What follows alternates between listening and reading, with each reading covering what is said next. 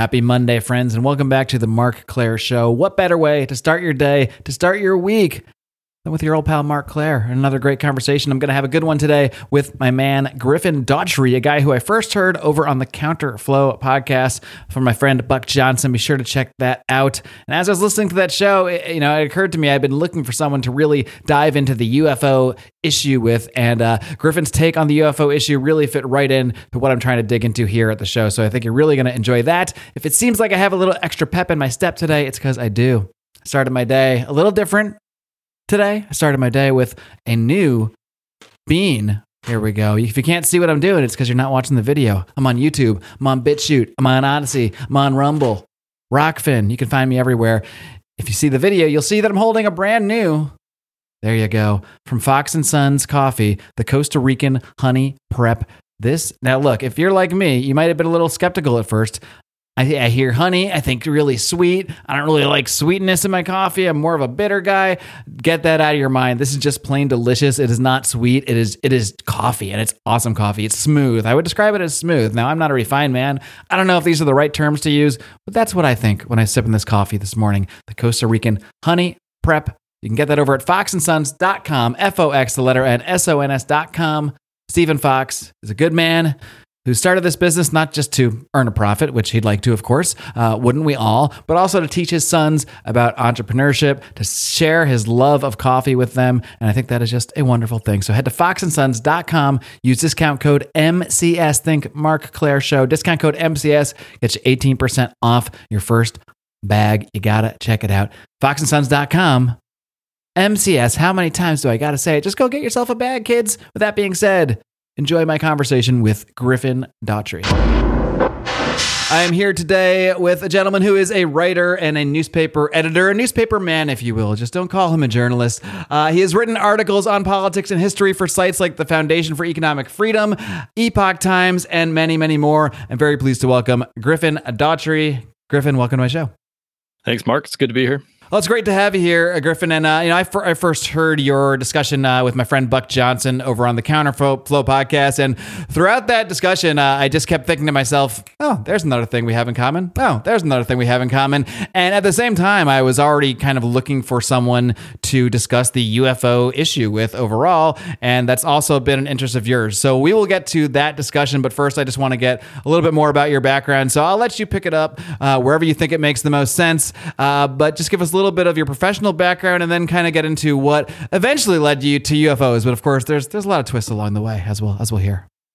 Cool. So I guess for as far as your listeners are interested, because we both have that libertarian-esque background, I come from that kind of field of things.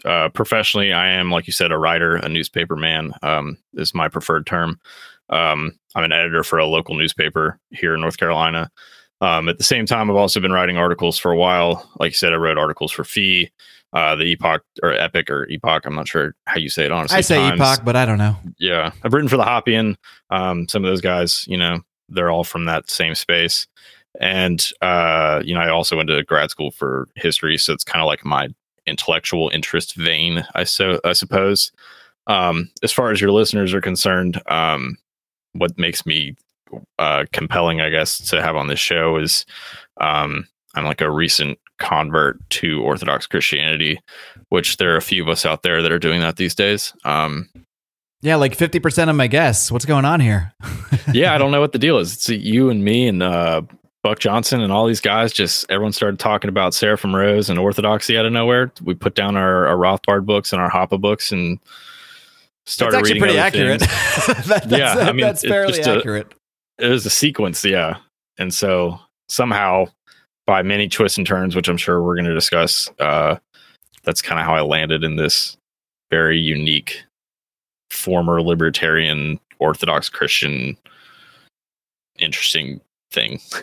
Right. I mean, it has been somewhat of a pipeline, I guess you could say, as you and Buck discussed. I have found like it's interesting because to me, and I've discussed this with a few other people on the show, but to me, it's interesting because a lot of the people that I found myself connecting with in libertarian-ish circles and becoming closer to and sort of finding a kinship with in the last few years, because there was a lot of divides in the libertarian realm, as I'm sure you are well aware, and the people I found myself associating with, only later on do I find out that they were also going through some sort of process where they're becoming Orthodox Christians, or they already were, and I didn't really know that. And I just find it to be, more.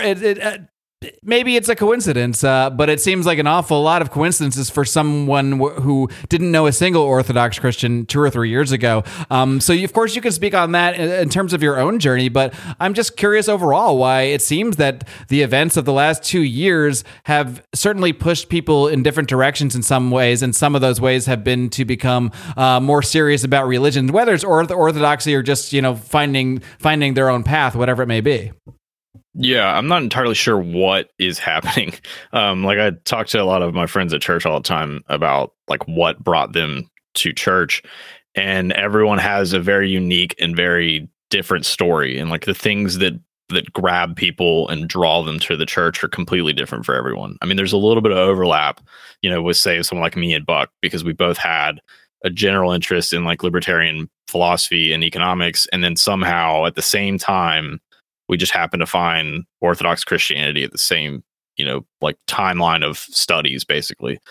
I'm not entirely sure what it is, because it's not like no one has the same story. Like for me in particular, it was a culmination of studying Western history and trying to figure out, what went wrong, where we kind of diverted from the truth, and what exactly that truth is. But also like having what is basically like a mental breakdown when I got out of college, and not really understanding what was going on with me. But then, it was the same time like Jordan Peterson came on the scene and started putting terms to names. Like I finally comprehended what nihilism was and what it felt like to be nihilistic. And, for me, those kind of weird twists and turns that were unexpected were what made me explore meaning and purpose. But I was also interested in libertarian philosophy and history, like theories of history at the exact same time. And so it all culminated into one thing. Whereas, I know some people that, they explored paganism and they were like praying to Thor, and then, had a weird experience and discovered that the pagan gods were real. And then it wasn't, as fulfilling and pleasant as they expected it to. And then at some point they just kind of like, were like, what, maybe I should give Jesus a chance and see what happens. And so this thing was nothing like Marvel Comics Thor. What is this? Yeah, it turns out. So it's not, there is no like consistent, like people talk about the pipeline, the libertarian to Orthodox Christian pipeline. Like there is a pipeline, but it's got so many twists and turns and unexpected anecdotes built into it, that it's not like you can just kind of map it on. Like I'm sure from the outsider's perspective, they're like, oh, they read Murray Rothbard, they read Hoppe, and then they read Seraphim Rose, and Seraphim Rose likes monarchy, therefore it makes sense for a Hoppian to become an Orthodox Christian. It's like, no, it's not that simple. Not even close to that simple. Like I read Hoppe in 2000. I was reading him a little bit in grad school, just like pieces of his work. And then I read Democracy, the God That Failed, like right out of grad school. But that had nothing to do with why I started exploring Christianity, 3 years later. So, I mean, there's a multitude of twists and turns that don't necessarily map onto everyone else's. I guess what I'm trying to get at. Can you dig into a little bit more that existential crisis that you mentioned there after college? Like what was it that you were going through at the time? Do you think I don't know what college you went to. Do you think like the experience of college actually churned out someone that was more nihilistic and more just, didn't really have purpose in the world because of college at all? Or do you think there was something more underlying the whole thing? I mean, in a sense, yeah. Like I went to a small regional college in North Carolina. And I mean, like for me, like I mean, I don't have like I didn't really have much of a Christian upbringing, is what I told Buck, which isn't entirely true. Like my grandparents, both my maternal grandparents are Presbyterian. My paternal grandparents, were Southern Baptists. My grandfather, though I didn't meet him, was a deacon at his church. My paternal grandmother taught Sunday school. But like for me, my parents are both of that kind of contemporary Christian field of people who just like their religion is a personal experience for them. Like they don't have to go to church because God's everywhere. And the expectations of what you do as a Christian is very much kind of like how you live your life. And beyond that, it's not really like, it's not everything. There's kind of a distrust in organized religion because, I mean, anyone who stepped foot in a Protestant church knows that it's full of gossip and just kind of general non-Christian behavior, which is my experience growing up. So when I went into college, I wasn't thinking about purpose or meaning. I got slapped in the face real hard with the reality of meaninglessness after I got out of school. But I mean, college didn't prepare me to be that person. In fact, it kind of gave me an early experience of what it means to have no meaning. Like as a grad student, I mean, a lot of what I studied was Marxist and postmodern, theories of history. And so everything that I experienced in college was based on this whole everything is subjective. But I realized that unfortunately in the academic world, everything's subjective except for your opinion if they don't agree with it. And so I was like, what? I was like, how does this work? Like, if there is no objective truth, how are you in a position to tell me that I'm wrong or right?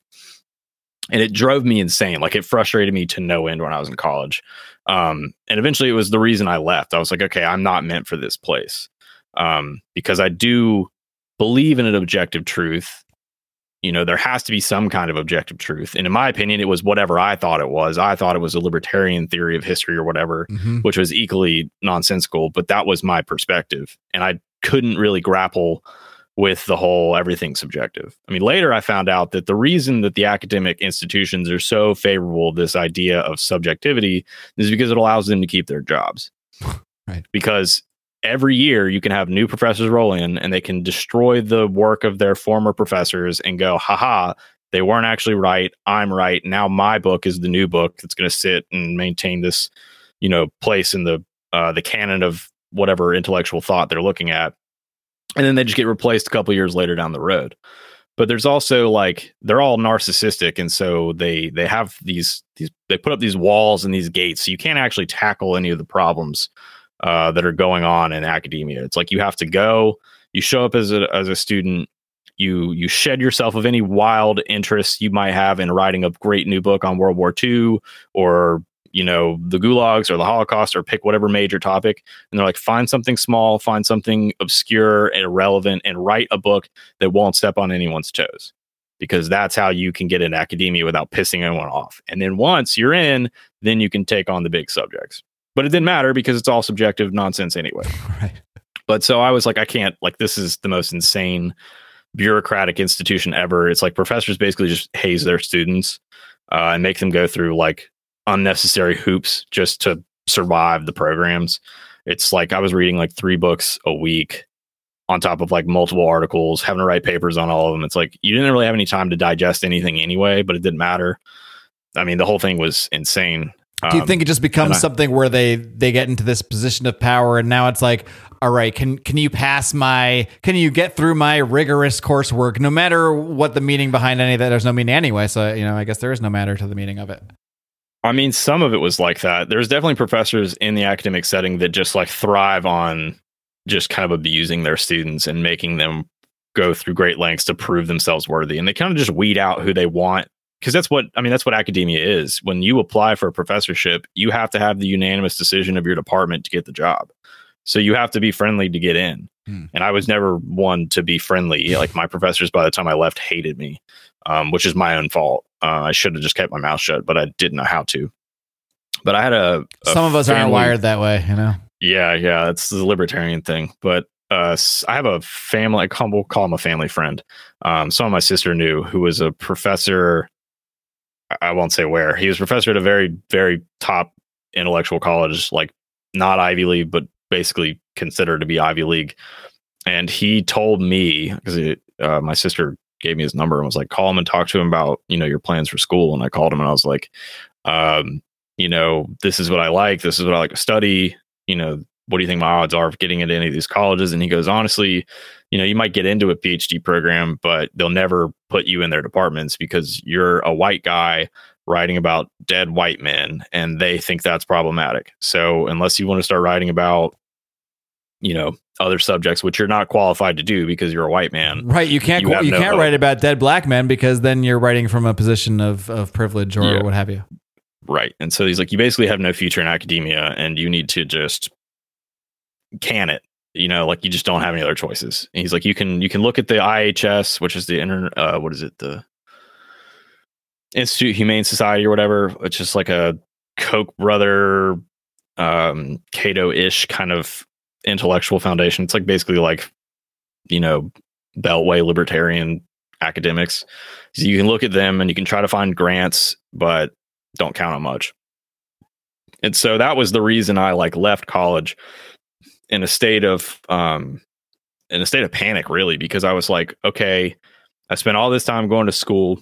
I've got 7 years worth of debt. And what I thought was going to be my purpose in life, to be a professor and a writer, is now gone. And I'm working at this legal firm and I hate it. And everyone around me is miserable. They summon people, once a month for birthdays, and everyone stands around eating cake, talking about, how bad the insurance is and how they can't get the antidepressants they need. And they want to work from home because they're miserable, but they won't allow it. And I'm just like, I got to get out of this place. And I just kind of snapped. I mean, just completely snapped. And that was kind of my introduction to nihilism and wondering, what's the point of any of this? Because if there is no point to any of this, then what's the point of suffering at all? And then you get the whole Schopenhauer idea of well, if there is no point to life, then, what Schopenhauer and others argued was you should just kill yourself. And I was just sitting there okay, I'm too afraid to do that. And so was Schopenhauer. So there's got to be something else. And so I'm sitting around thinking about nihilism. I started studying the existentialists. I started reading Dostoevsky and Camus and Nietzsche and everyone else. And it was just kind of a never ending spiral of just trying to find answers and never finding answers. I mean, the closest I got to answers was Dostoevsky, but I didn't really realize it at the time. But that was just kind of that's what college did for me, is it opened a gateway for me to hit rock bottom and then to wonder about all these things, which I would have never thought about if I had just, gotten a professor. I mean, I might have figured it out eventually, but if I'd gotten a professorship and just spent my life being a Lewis and Clark historian, which is kind of what I wanted to do, it's what would I have done with my life? I would have sat there in an office and had my one pet subject until some young kid came and told me I was wrong. And that's life of an academic.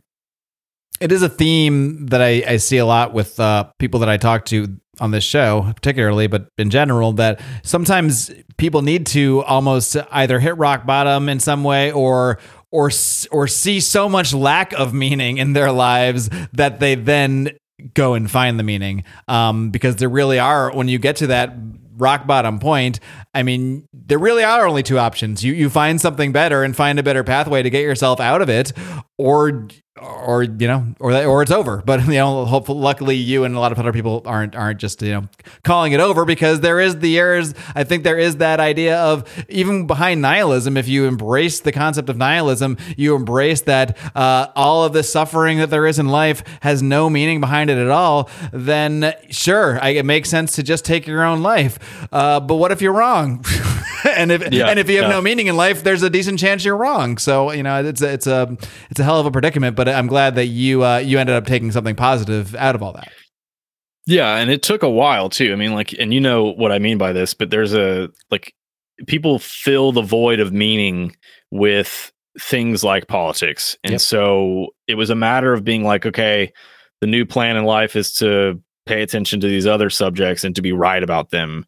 And then that meant bouncing from different philosophers and different economic writers and different historians, and then trying to find the new thing. And a lot of us, I think this is where the libertarian pipeline comes in, is a lot of us were just bouncing from writer to writer and being oh man, wait until you read this next guy and then you'll understand life. But when you get to the next writer, and then you find out that there's more writers you need to read, and then it never actually gives you any fulfillment and meaning. And so that was what I was basically doing as a libertarian. I was sitting around reading, I was reading Mises, and then I was reading Rothbard, and then I was reading Hoppe, and then, Hoppe was great, and I could be a Hoppian, but I'm losing the battle as a Hoppian. And so I'm like, okay, well, there's no meaning in this either. I have no political power, which is kind of what Moldbug revealed to all of us. And so I started reading some of the NRX stuff, and that didn't really get me anywhere either. It was just like, okay, it's just affirming how I feel about the world. I'm not insane. There is this kind of weird cathedral directing things, preventing me from partaking in any kind of form of society, because I don't agree with the direction it's going. I'm pushing against a current that's not going to stop moving. And I started reading like Ernst Jünger was another one of like the big, intellectuals that came out of the NRX movement. People started reading Ernst Jünger, and I forgot to talk about this on Buck Show, but one of the books that I read by Ernst Jünger was called The Forest Passage. And it was a book that he wrote during his kind of humanist Christian phase during or right after World War II. And it was essentially Christian philosophy without explicitly being Christian. And that was kind of a thing that opened me up to like, okay, maybe I should explore Christianity a little bit. Like Ernst Jünger very often spoke about the need for the return of mythology in human civilization. It's like we had lost the truth that's maintained and preserved in myths, and that there needs to be something new, which is kind of, it's a Nietzschean idea. And that's what Jünger kind of considered himself, a Nietzschean. Trying to create this new system of being and this new system of understanding the world and this new system of purpose, which is basically what Thus Spoke Zarathustra is about, and all these other ideas. And so, I was kind of inching my way closer and closer away from libertarianism and more towards focusing primarily on existential matters, reading books about purpose and meaning and trying to find what that is. And anyone who goes down that rabbit hole, you inevitably come to the crossroads that is Christianity, and you either dive in or you don't dive in. And that's kind of inevitably where I landed. All right, why don't you take me a little bit further down the pathway here? Where along the way did your own personal interest in UFOs crop up here? And obviously they do intersect at some point that we'll get to. But I mean, for me, like I was fascinated by this stuff since I was a kid. Like I fashioned myself my own little Fox Mulder over the years. And I really always saw the UFO thing, at least when I was younger, as like, oh yeah, us rebels, we know about the aliens. We know what they're hiding from us. And only when I was older and I was able to look back and be like, well, all right, the X-Files was on Fox. Time magazine published that book that I got on UFOs as a kid that got me so interested in it. All of the information I got about it was from these mainstream sources that I now see as the the most evil things on the planet. So how does this all work out? But how did that sort of work out for yourself when it came to your interest in UFOs? So UFOs is kind of weird because it's not something that was ever like a pet conspiracy theory of mine growing up. Like I remember explicitly, like I took an astronomy class in high school, and my teacher, Miss Oshinsky, I don't know why I still remember her name, but she, for whatever reason, like one of the last days of class, she put on an episode of Ancient Aliens, and it was the one about the Nazis. And to this day, I have no idea why she made us watch that episode. And I just remember thinking, wow, this is the weirdest. That was in an astronomy class? Yeah. It's just in the middle of astronomy class. Welcome to public school, everybody. Yeah, she like threw on Ancient Aliens Nazi episode talking about like the creation of the bell and Hitler's interest in occultism and all this, crazy stuff, and the connection between, Operation Paperclip and NASA and all this, Nazis, and trying to link Nazis and UFOs. And I was just sitting there like bemused. I was like, wow, this is the wildest thing ever. And I was like, it's almost mildly convincing. And then, I went to college, the next year and was a history student, and everyone just kind of made fun of Ancient Aliens. Like the entire history department just kind of joked about Ancient Aliens. It's like, that's what the History Channel has become. It's just aliens and Pawn Stars. And like, so I just started making fun of, the UFO alien show too. And then out of nowhere, it's like 2017 rolled in, and the New York Times drops their black budget UFO program article with Ralph Blumenthal and Leslie Kean about the ATIP, the Advanced Aerospace Identification Threat Program, or whatever it's called. and how the Pentagon has basically been funding this black budget program to study UFOs, despite the fact that it's been a taboo subject for anyone to discuss for years. And then lo and behold, a few months later, Netflix releases the Bob Lazar and Flying Saucers documentary that I can't even remember his name now. I'm thinking about it. He was on the Rogan show, but I've seen Lazar. I know who you're talking about. Yeah, it's Lazar and the other guy whose name I also can't remember. I don't know why I'm drawing a blank on his name. I was just thinking about him. And he's gone on a couple times. Like he's gone on the show with George Knapp and everyone else. But there was just like this shift in popular culture with looking at UFOs again. And not only just looking at UFOs, but like the government was acknowledging that UFOs were a thing and they were telling everyone and then no one cared. Right. And so this was all happening at the exact same time that I was like looking for meaning and going through my existential crisis. And like in the middle of my existential crisis, I like came to the realization that we don't have as much control over our own thoughts as we think we do. Because I mean, like anyone who's ever had intrusive thoughts knows you can't make them stop. They just keep flooding your mind and they don't go away until, you know, eventually they just go away or they don't. And then people act on those crazy thoughts. And so I'm like, well, or you can do what I do. And I now tell them to fuck off. And it's yeah, no, you know, that might not be actually what you're supposed to do, but it tends to work for me. It's definitely an option. And some people don't realize that. But I was just kind of like going through this, like, okay, UFOs, lack of control of thoughts. Like, what does all this mean? And it's not like the UFO thing is not just like this one piece of, you know, information. It's like, it's all wrapped up in like occultism and meditation and, you know, all these other spiritual modes of thinking and practicing. I don't even know what to call it. It's just like a weird existential mode of being. And I was just very interested in what people were talking about, how they saw things. And so I started reading, books by Richard Dolan, who's like one of the few UFO people that I trust to not tell me a bunch of BS. I mean, if you look at the UFO field, it's just full of like schizophrenics and once normal people gone insane. Like you can look at old reputable journalists who, you know, at some point started covering the UFO field. And now their hair's all fucking all wacky. Oh, and man. Like, yeah, there's a look. There's certainly a look that goes along with it. There's a look and their eyes are just like perpetually dilated and they just look insane at all times. And you're like, how did that person go from an award-winning journalist in the 80s to like, you know, they're like at every UFO event, just like spouting the most insane nonsense ever. And it's because it's a rabbit hole full of misinformation and insane things. And it makes people do crazy things and they get involved in all these weird occult practices to try to experience things more than what they're getting. Like the new theme, you see a lot of celebrities doing it with Dr. Stephen Greer, which is a CE5, Close Encounters of the Fifth Kind, which is their attempt to contact UFOs. And so you've got all these crazy celebrities like Demi Lovato sitting out in the desert in circles with Dr. Stephen Greer trying to contact UFOs.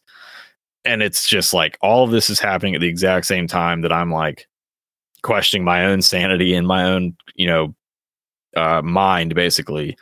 And it allowed me to realize that like there's more to the world than the material world. And there are things that can, I guess, interfere with, you know, human consciousness and human productivity, I guess is the best way to look at it.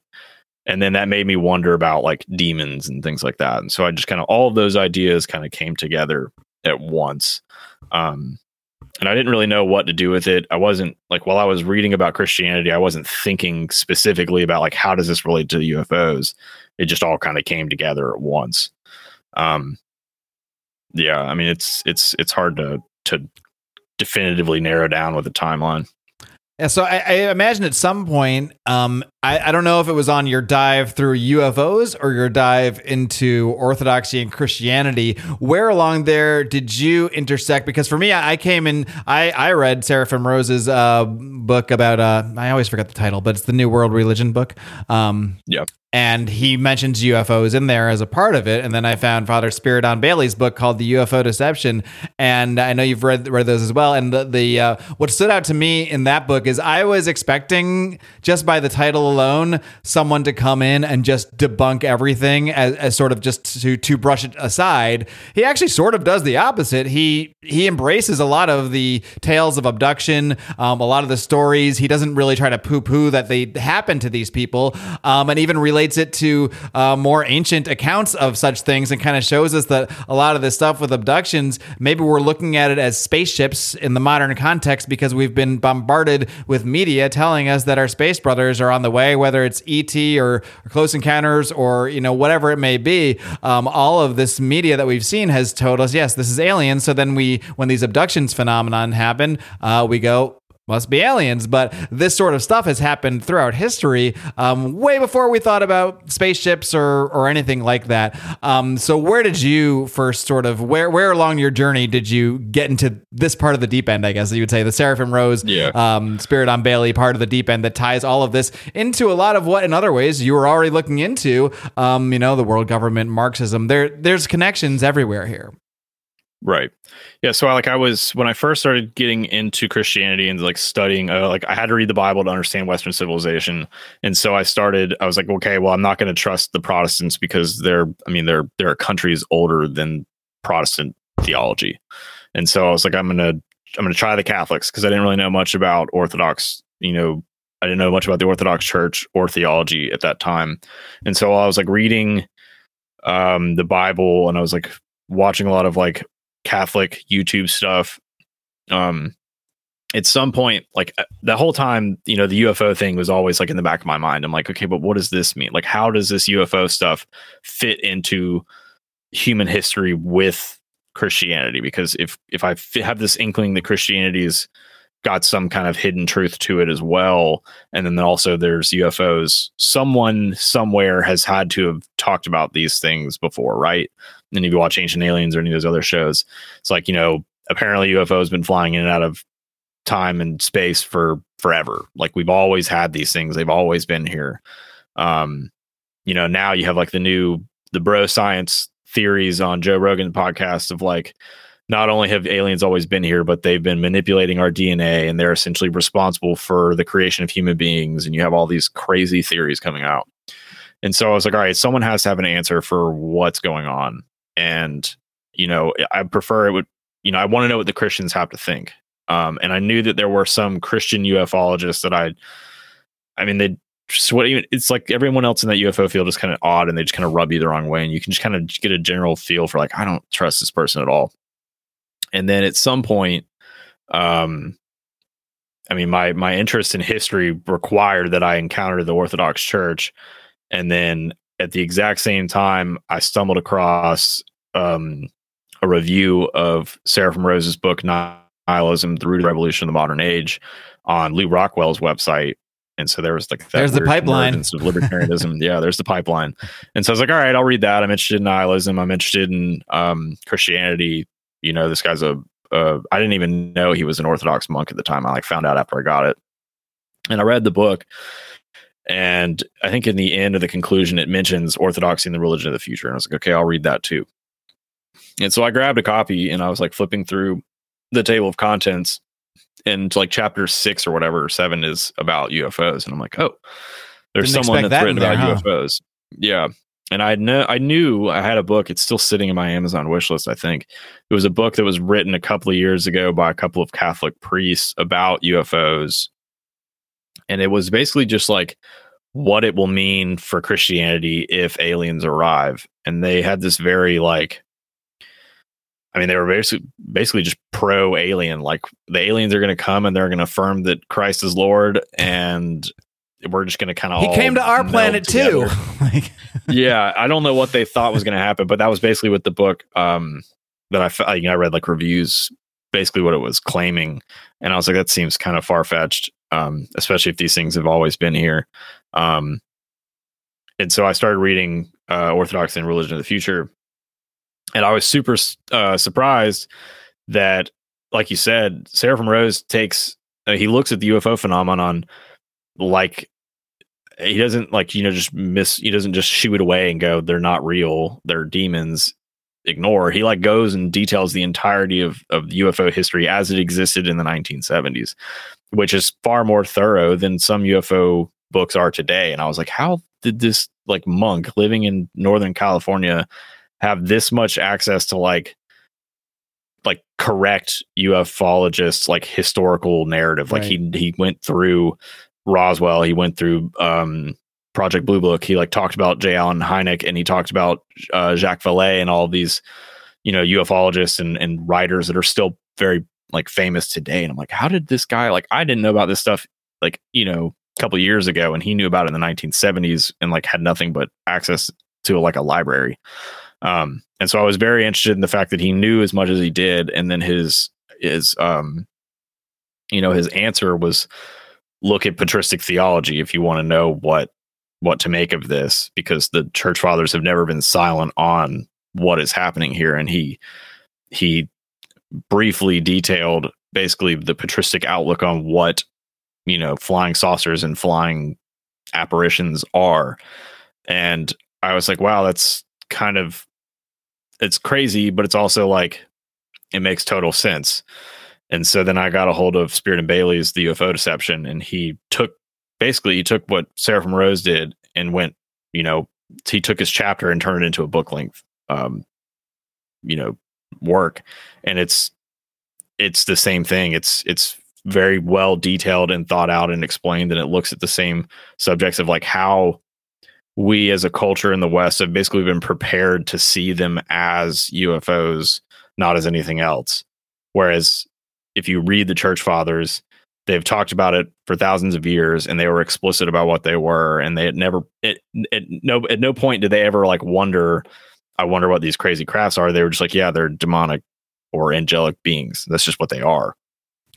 Spoiler alert for anyone reading the book. It is. Yeah. It's funny because when I was reading the book, I mean, I knew it was written by this father, and I had gotten there through, you know, through Seraphim Rose ultimately. So I kind of had an idea of where it was going to go, but it's funny how he lays it out. Kind of every chapter he discusses like some aspect of the UFO phenomenon, and then he's like, I'll get to what they are later. And I'm like, I'm pretty sure it's going to be demons. And then I get to like, yeah, they were demons. All right.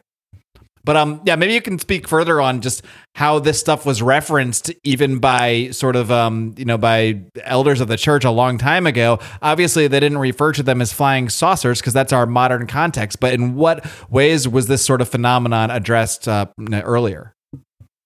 Yeah, so basically the way the church fathers have always viewed demonic entities and angelic beings is they're entities that occupy what is, quote, the aerial realm, which is like something I had never heard anyone mention, you know, in the context of demons or angels. Like in the West, no one even talks about demons and angels.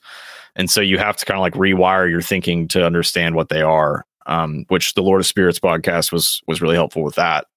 But you have to really understand what like the church's understanding of demons and angels is. They're not, you know, red pants wearing goofy creatures that like hide under your bed. They're like immaterial beings that occupy the air, that they're more like ideas and intelligences rather than, you know, like physical horned beings that you know, pop in and out of space and time. And so like what Father Spirit and Bailey and what Father Seraphim Rose do is they show you in the patristic writing how the church fathers discussed and wrote about demons. And they always refer to them as angelic spirits of the air. Mm-hmm. They discuss their movement pattern. Like there's an entire writing on how that section really blew my mind. I was like, oh yeah, that's exactly what, that's what the government officials are out there saying they're doing. Yeah. They're immaterial things that defy physics, that can move almost instantaneously, which is what we see UFOs allegedly doing, according to, you know, whatever sources you want to get for UFOs these days. But it was basically the church fathers were talking about the same thing. And what I'd come to the conclusion was like, okay, regardless of whether you think they're demons or not, what's very clear is that what the church fathers are discussing is what human beings are looking at today and calling UFOs. They're the exact same subject, whether you agree with their assessment or not, whether you think they're actually aliens or whatever, fine. You know, they're still talking about the same thing. And obviously the church fathers don't have anything positive to say about it. But now in the contemporary UFO field, it's full of very positive outlooks on, what these things are doing here, if they're like coming to save humanity. You hear a lot of very strange tropes coming out of abductees and people who've had encounters with UFOs. They all, are all talking about one world government, and they're all talking about saving the planet and all of these kind of like general, there was even that Reagan clip from the 80s where he's like, hey, I was about to do a Reagan impression and it wouldn't have worked out. And he's like, hey, wouldn't it be great if, if we had aliens that came in and we all had to unite together under a world government to battle them? Wouldn't that be sweet? Yeah. And like, for some reason, everyone's kind of ignored the fact that he brought that up. And like, oh, that's silly. That silly guy always making jokes. I think he said it in two different occasions too. Yeah. They just thought he was losing his mind.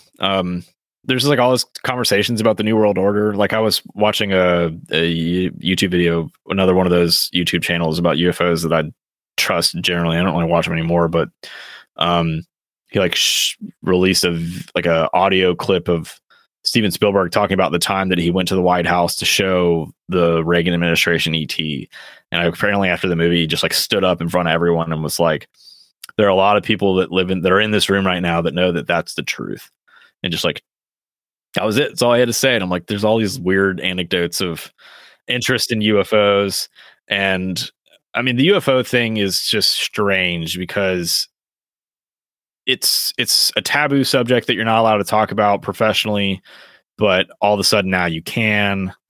And you find out that there are tons of people in power who are very interested in them. And so now you have people like John Podesta, who has his own very shady background, like showing up. He's like he's your best pal in the White House and the executive branch that has kind of access to this information, and he wants it to come out, but he just can't do it because there has to be the proper channels for information to come out. And the UFO field is just kind of full of these weird stories of people you wouldn't expect to be involved in it. They're involved in it. The Clintons are heavily involved. Tom DeLonge, like when I saw him involved in it, Tom DeLonge, I was like, the Blink-182 guy is a UFO enthusiast. What is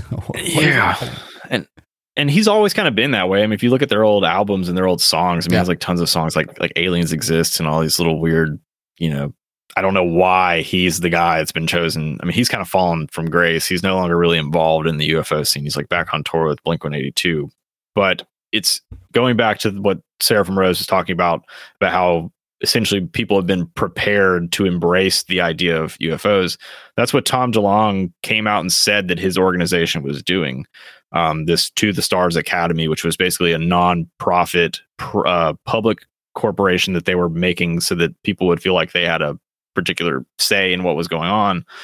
But the idea was that they were going to release stories and movies and comics to kind of prepare people for an ultimate disclosure. And this is what Tom DeLonge's saying. And everyone's like, that's insane. What does Blink-182 have to do with aliens? But then his entire board is full of people who used to work for the NSA or the CIA, or, you've got this Lou Elizondo guy who's the former head of ATIP, which is the new article that just came out about the black budget Pentagon program that's been studying UFOs. And it's like, what in the hell is happening? Why is the rock star from Blink-182 involved in disseminating information about UFOs? And why does he have information? Why is he privy to information that no one else is? And he's like, he goes on Joe Rogan's show in 2016 and he sounds like a schizophrenic. He's insane. And Joe Rogan's just sitting there like, this dude is insane. Like, anyone who watches Joe Rogan knows that, like, if he likes your show, you make it the full 3 hours. If he thinks you're insane or cracked, doesn't want to talk to you more than an hour. And he cut Tom DeLonge off at like 55 minutes. And I'm like, I don't think I've ever seen a podcast that short. And then, like a couple of years later, Bob Lazar's on, and Bob Bigelow's on, and George Knapp is on, and all of these people who've been a part of the UFO scene, either publicly or behind the scenes, are just like coming on Joe Rogan's show and talking about whatever they want to talk about. You have Commander David Fravor come on, and then he kind of gives you like the naval perspective on UFOs, and everyone is just all of a sudden eating all this content up. And it's interesting because the UFO field has always been something where everyone's always been very cautious of the government. They don't trust the government. You've got the whole Men in Black theory coming and scaring people who have access to information about UFOs. They're protecting the government's interests, within the context of what they know about UFOs. And now every ufologist in the world is just eating up every piece of information that comes out of the government. It's like everything that's come through the New York Times is true. Everything that's handed to them from, XYZ and government official is now true. And the whole field is just full of conflicting information and conflicting stories. But like you said, and like Sarah from Rose and Father Spirit and Bailey have said, like the only reason we view them as UFOs is because we've been conditioned to do that, whether it's through science fiction and movies or through contemporary philosophies and contemporary science. So like what Father Spirit and Bailey devotes an entire chapter of his book to is discussing how the only reason we think they're aliens is because of the theories of evolution. Mm-hmm. Because we're expecting that there's somewhere else in the galaxy that has advanced faster than us and has made the capabilities to travel to Earth from wherever they're from. Right. If we only exist because of a bunch of random mutations happening over, and it just happened to work out that we live on this planet, we were able to develop into life all through random chance, then through that lens, it does make sense that if there are just bajillions of galaxies and bajillions of planets, then somewhere out there, of course, this percentage-wise, that same random chance is going to produce more creatures of some kind, I guess. Right. And the problem with that is that the United States, through a program called SETI, which Carl Sagan was heavily involved with, which Father Spirit and Bailey writes about this as well, has been sending out essentially radio signals into space for the last 40 years, and they haven't received word from anything. And so there is nothing coming calling from back. It's so sad. No one's calling back. Hubble can zoom in on, pick whatever planet you want, whatever galaxy, and it can see things very clearly, but they've never found anything out in space. There's just nothing out there. Nothing. No one's calling back. They're not finding anything. They're not seeing anything. And so that's led some ufologists like Jacques Vallée to basically, they've concluded that whatever it is, it's local. It's local to Earth. And what I thought was interesting, because I've read Jacques Vallée's work. So he has a book called The Invisible College, and he talks about basically his assessment of the UFO phenomenon is that it's always happened, like it's always been here throughout human history, and that these things, whatever they are, and he doesn't think they're material because the fact that they defy physics prohibits them from being material objects. They can't be aliens from far off galaxies because they wouldn't physically be able to travel that fast or that far. And so he's concluded that it's basically a psychological phenomenon that shows up at random points of periods in time and has always done it. And that every time it shows up, it kind of changes human direction. Kind of like the premise of 2001 Space Odyssey, with the monoliths showing up. They show up to alter the course of humanity. It's kind of that forced evolution sort of idea. Right. And the whole time I'm sitting there reading this book, and I'm like, how hard is it for you just to accept the fact that demonology might be like a fair, perspective of applying on top of this? Like, if you think about what Jacques Vallée is writing, he's writing that there is a parapsychological, phenomenon occurring, coming in and out of space and time, and in manipulating human beings to behave certain ways. And like, that's literally what the church fathers have always said demons are. Like, it's literally the same thing, but you can't say that, because then you sound like some crazy fundamentalist Christian who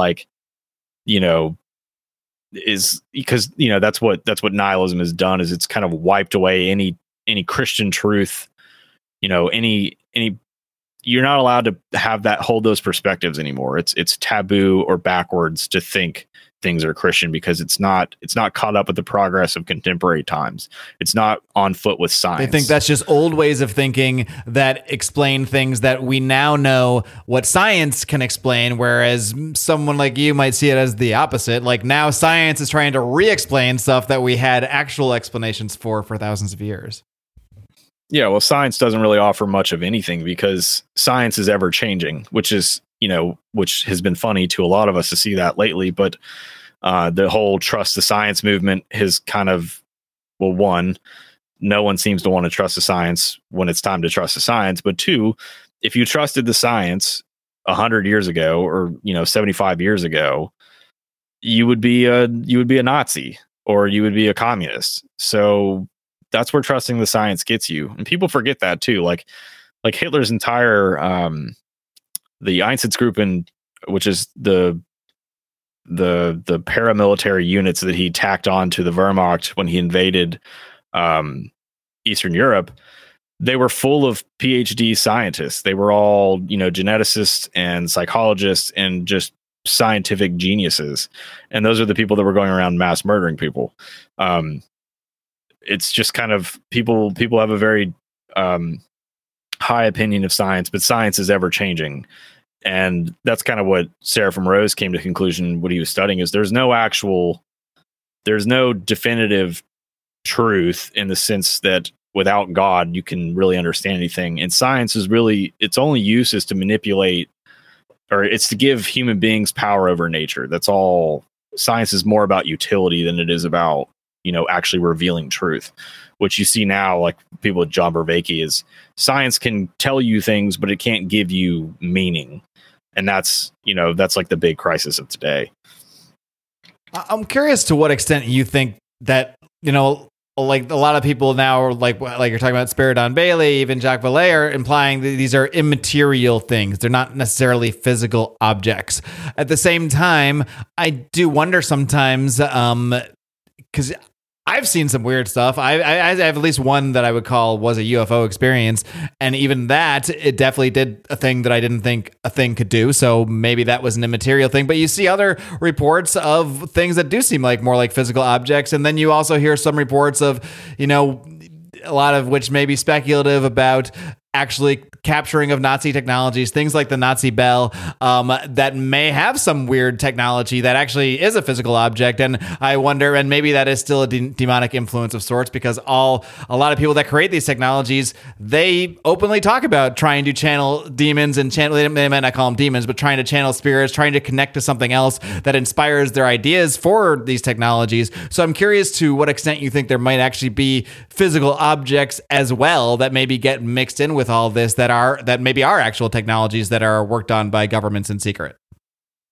Yes, I mean that's hard to tell. Like Spiridon Bailey talks about in his book, is like it's hard to determine what you see as a demonic, entity flying around the sky, and then what could just be government technologies flying around the space, because you never really know what government technology capabilities are. Until they're already out. So like, if you go to an air show, they always have like high tech planes and they're all covered up by tinfoil because they don't want people to see inside the cockpit. And it's like, whatever that is not whatever is like hidden behind closed doors at Area 51 or whatever, because if it was that, they probably did that 120 years earlier. Right. Like technology is always like 30 years ahead of what they've shown and revealed. So, who knows what capabilities the government has and what they're doing and how they're using those craft to kind of mess with people. And according to people who are whistleblowers and, former government officials, that the government is doing that and that they have been kind of using the UFO phenomenon or story to kind of play with human beings and play with citizens. And they've been doing it for forever.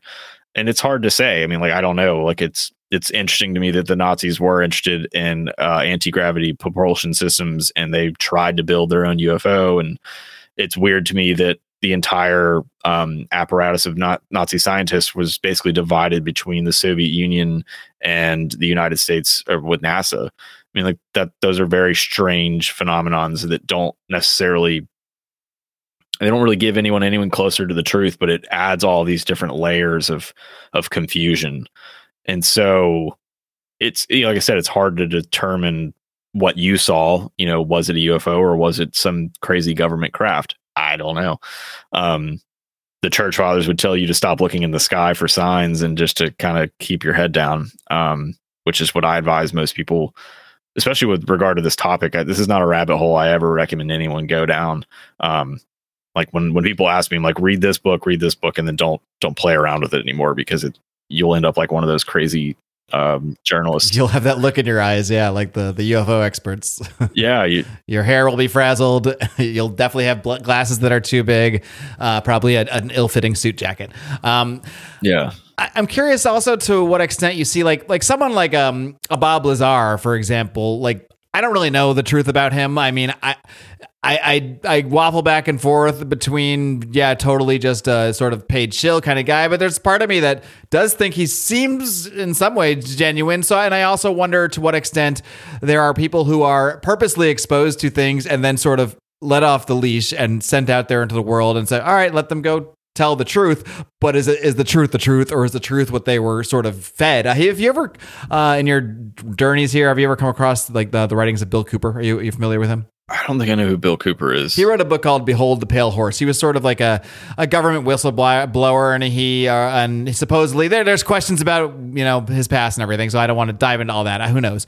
But part of what he laid out in his books, I mean, he laid out all the stuff about the New World Government. He talked, and this was like in the 90s or 80s, that he talked about, mass shootings that are going to come, we're going to see in schools. He predicted a lot of stuff that ended up happening. But he also said that when he was in the Navy and U.S. intelligence, he actually saw like UFO devices, like actual flying saucers and stuff like that. But later in his life, before he was killed, he did kind of recant on the UFO stuff, and he started to say that he thought he was deceived, and he thought he was actually purposely fed information by people in order to purport that UFO narrative. So I'm just curious to what extent you think that an aspect of this is the government sort of feeding supposed whistleblowers information to further the narrative out there for whatever nefarious purposes. I mean, it's very possible. Like, I was watching a video the other day about, it was maybe like a Harvard professor talking about like the satellite capabilities that the U.S. government has now and how they can essentially facilitate what would appear to be a UFO encounter with a jet pilot. And he was just kind of laughing about how insane it was that people were convinced that UFOs were flying in and out of airspace now and interacting with these pilots, when he's like, it's perfectly within the capabilities of satellite technology to make these things kind of appear and then disappear. So like appear on the radar, or even just like physically appear, like you see like the work that's being done with like holograms and stuff. And it's like, I mean, is the military sending out these little weird lasers to play around with their pilots and kind of making them go out and tell all these stories on Fox News or whatever? And then that makes the pilot credible, because he really is telling a real story about a crazy thing he saw. Yeah. And there's always been claims that the government is just kind of slowly filtering out information, so that every major leak of information regarding UFOs that comes out has always been expected and planned, is what a lot of ufologists say now.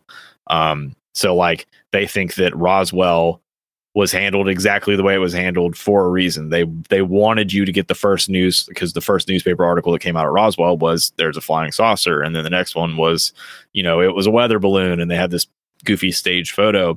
And there are people that, I think Tom DeLonge has said that they did it that way for a reason, and that they kind of gradually disseminate information, and then they verify things, and then they falsify things, and then they leave it so that you have no clear understanding of what's true and what's not true. And like, there are people that think that Bob Lazar is working essentially for the government, and that his story was to go and tell his story, and that's so people don't trust him either. I mean, it's like I said, there's so many different rabbit holes, and there's so much misinformation, and there's so much conflicting information that it's literally impossible to actually examine the UFO phenomenon from any perspective and kind of come out sane. And that's why the church fathers have always said, like, you shouldn't study demons anyway. It's just not like, you should know about them. You should be aware of your enemies, basically. But like, that shouldn't be your prime focus, is what demons are doing. Or even when it comes to UFOs, it's like, you shouldn't be spending all of your time wondering about what's going on. You should know, if you look at what the trends are, the larger trend of globalization and what the UFO story is being used to do, whether it's to facilitate, a one world government and to get people interested in occult practices, then just don't do those things and don't worry about everything else. Just kind of focus on yourself, which is one of the main tenets of Christianity anyway. It's stop trying to save the world and focus on yourself, because you have your own sins that you need to get in order. But yeah, I mean, like, I Maybe don't that's what know. it is then. Maybe you just gave me the revelation in my mind, because the reason I've probably been attracted to all those people that are on this path of some kind, or becoming more Christian or Orthodox Christian or whatever it may be, is because my sort of breakaway from libertarianism was me being one of the people that were saying, you can't really affect all this stuff. Everything you're trying to do, you're trying to affect the way everybody in the world thinks. You're trying to change all of politics when... Not to go to Jordan Peterson, your room is filthy. You know, it's like you take care of yourself, take care of the things you can take care of. And so maybe it's that aspect of Christianity that I'm just naturally drawn to, because that's been my message. Yeah. And there's still people who are like, there's tons of people who are flooding to the church right now. You know, I don't want to like thumb my nose at people or wag my finger, but they're going at it you might go to the church for the wrong reasons. The idea is that you need to stay for the right ones. So there are tons of people who are flooded to the church right now because they're so fed up with the sin that they're surrounded by. They're so turned off by the amount of sin that is just like rampant in the streets, and everyone is just kind of justifying and okay with. And so out of their like just their hatred for the sin, they've gone to the church that will still tell people like, this is a sin, stop doing this. And unfortunately, what you realize is once you get to the church is you realize your sins are far worse than everyone else's, and you need to actually worry about yourself. And that's probably something not everybody is ready to grapple with, and not what they came there to grapple with necessarily.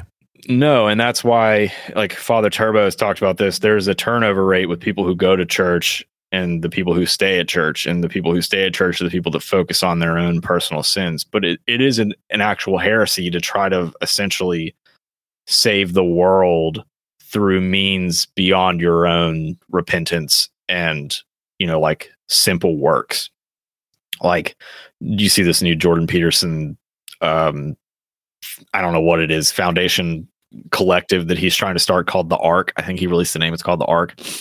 And it's supposed to be like a counteract to like the World Economic Forum. And it's like, man, you were missing the point. Like, that's not how you save the world. You don't save the world by making an Tower of Babel. You do your own things, and you repent, and you inspire those around you to do the same thing. And like, Rome wasn't conquered by Christian troops. I mean, depending on how you look at this, Rome wasn't taken over and became a Christian empire through conquest. It became a Christian empire through the blood of martyrs and through the basic works of simple people. And so you have this kind of new interest in Christianity as a whole. And you see this a lot, not to bash the Catholic friends, but you see it a lot with Catholics. They see the Catholic Church as the true form of power in the world. And so their goal is like, okay, if that power apparatus, and then we work together, we can eradicate the world of sin and bad behavior or whatever, which is like the new strange phenomenon of like Christian nationalism and all this other, you know, crazy talk. But it is a heresy that was condemned in the Second Ecumenical Council, Chiliasm, the idea that you can make the world, you know, a utopia, which it was a heresy back then. The idea that Christ would come to earth and there would be 1,000-year reign and peace and prosperity for the world. That is reserved, according to the church fathers in the church, for the world to come, which will come after Christ's second coming. But, you know, I'm starting to go down to different tangents and different rabbit holes. No, that's this show's all about tangents and rabbit holes. I might even rename it that someday. One more thing I want to just get your thoughts on before we wrap up. Sort of, we'll jump into the smoke-filled room for the old premium subs that keep this ship going.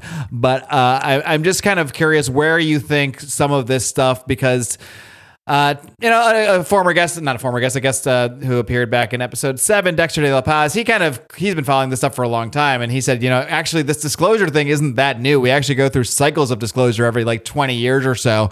So maybe this is just the latest iteration of that. But to me, as someone who's been like looking at this stuff since I was a kid, it does seem like there is a whole new level of this, like government officials coming out. Even like a few weeks ago, they were saying they shot down UFOs, shot down unidentified flying objects. It seems like more than ever, the actual powers that be are playing into the narrative as much as possible. So I'm just curious, if you see this going somewhere to the point of they're actually going to have an alien invasion or a fake alien invasion or aliens that arrive as our friends, our space brothers, anything like that, do you think they're going to go that extreme with it? Or do you think it's just going to be something that continues to be sort of dangled out there? Yeah, like the Project Bluebeam. I don't know. I mean, something has definitely changed. The narrative has definitely shifted. It's no longer this weird, taboo backroom thing that you can't talk about. Now everyone's talking about UFOs. When the New York Times puts out an article about UFOs, you can now speak freely about UFOs. You have academics that are now studying the phenomenon in a way that was not available to them, 20 years ago. But as far as whether I think this is just going to be just this little brief episode of somewhat disclosure, not really, and then it's just going to kind of fizzle away and go away, I'm tending to think that it's going to lead to something bigger. I don't know if it's going to be Project Bluebeam, but I'm very skeptical about things right now. It seems like I just like all of this talk about UFOs flying over war zones, all this talk about shooting down UFOs. I just don't think they're going to be able to keep this whole like benign narrative rolling for that much longer. They're going to have to start putting out. They're going to have to start showing more things. We got to see some aliens. Come on. Yeah. It's not going to be enough just to be like, we shot down a UFO and then everyone's going to start asking like, okay, well, what'd you do with it? And what'd you do with the technologies? Because if you've always had them or you never had them, you've got them now. So where are they? And it's going to, I mean, if the countries are not on the same page, it's going to start causing conflicts between countries because you're going to have countries that have capabilities, technological capabilities, which if you watch any of these, like Bob Lazar claimed like it was a travesty to the scientific community that the government had this access to this technological capabilities that could basically save the world, and they were just sitting on it, not doing anything.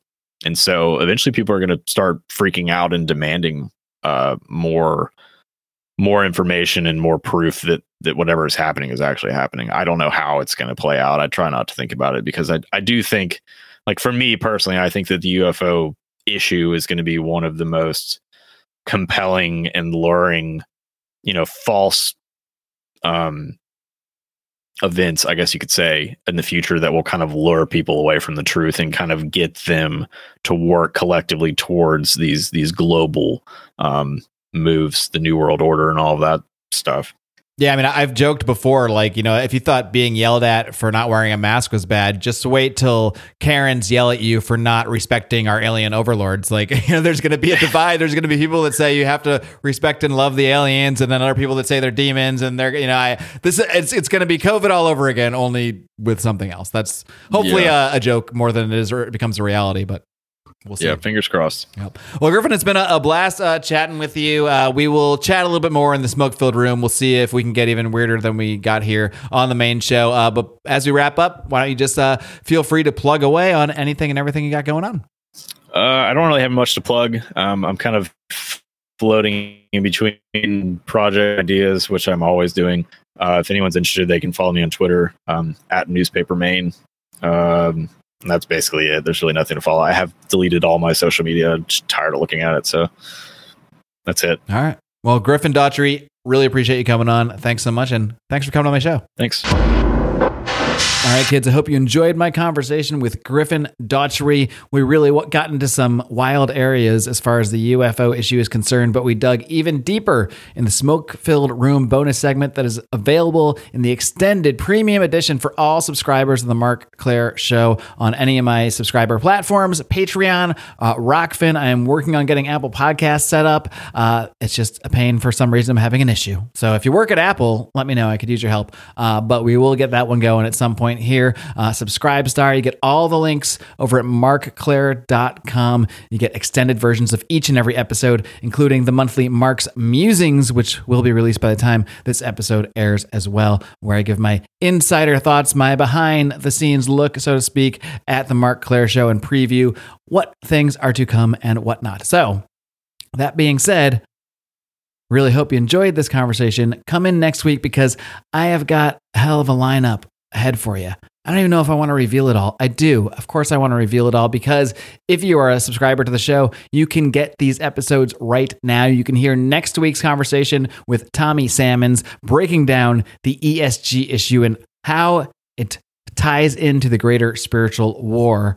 And then I'm going to announce it. I can announce it because it already happened. It's already recorded for episode 25, a big milestone episode.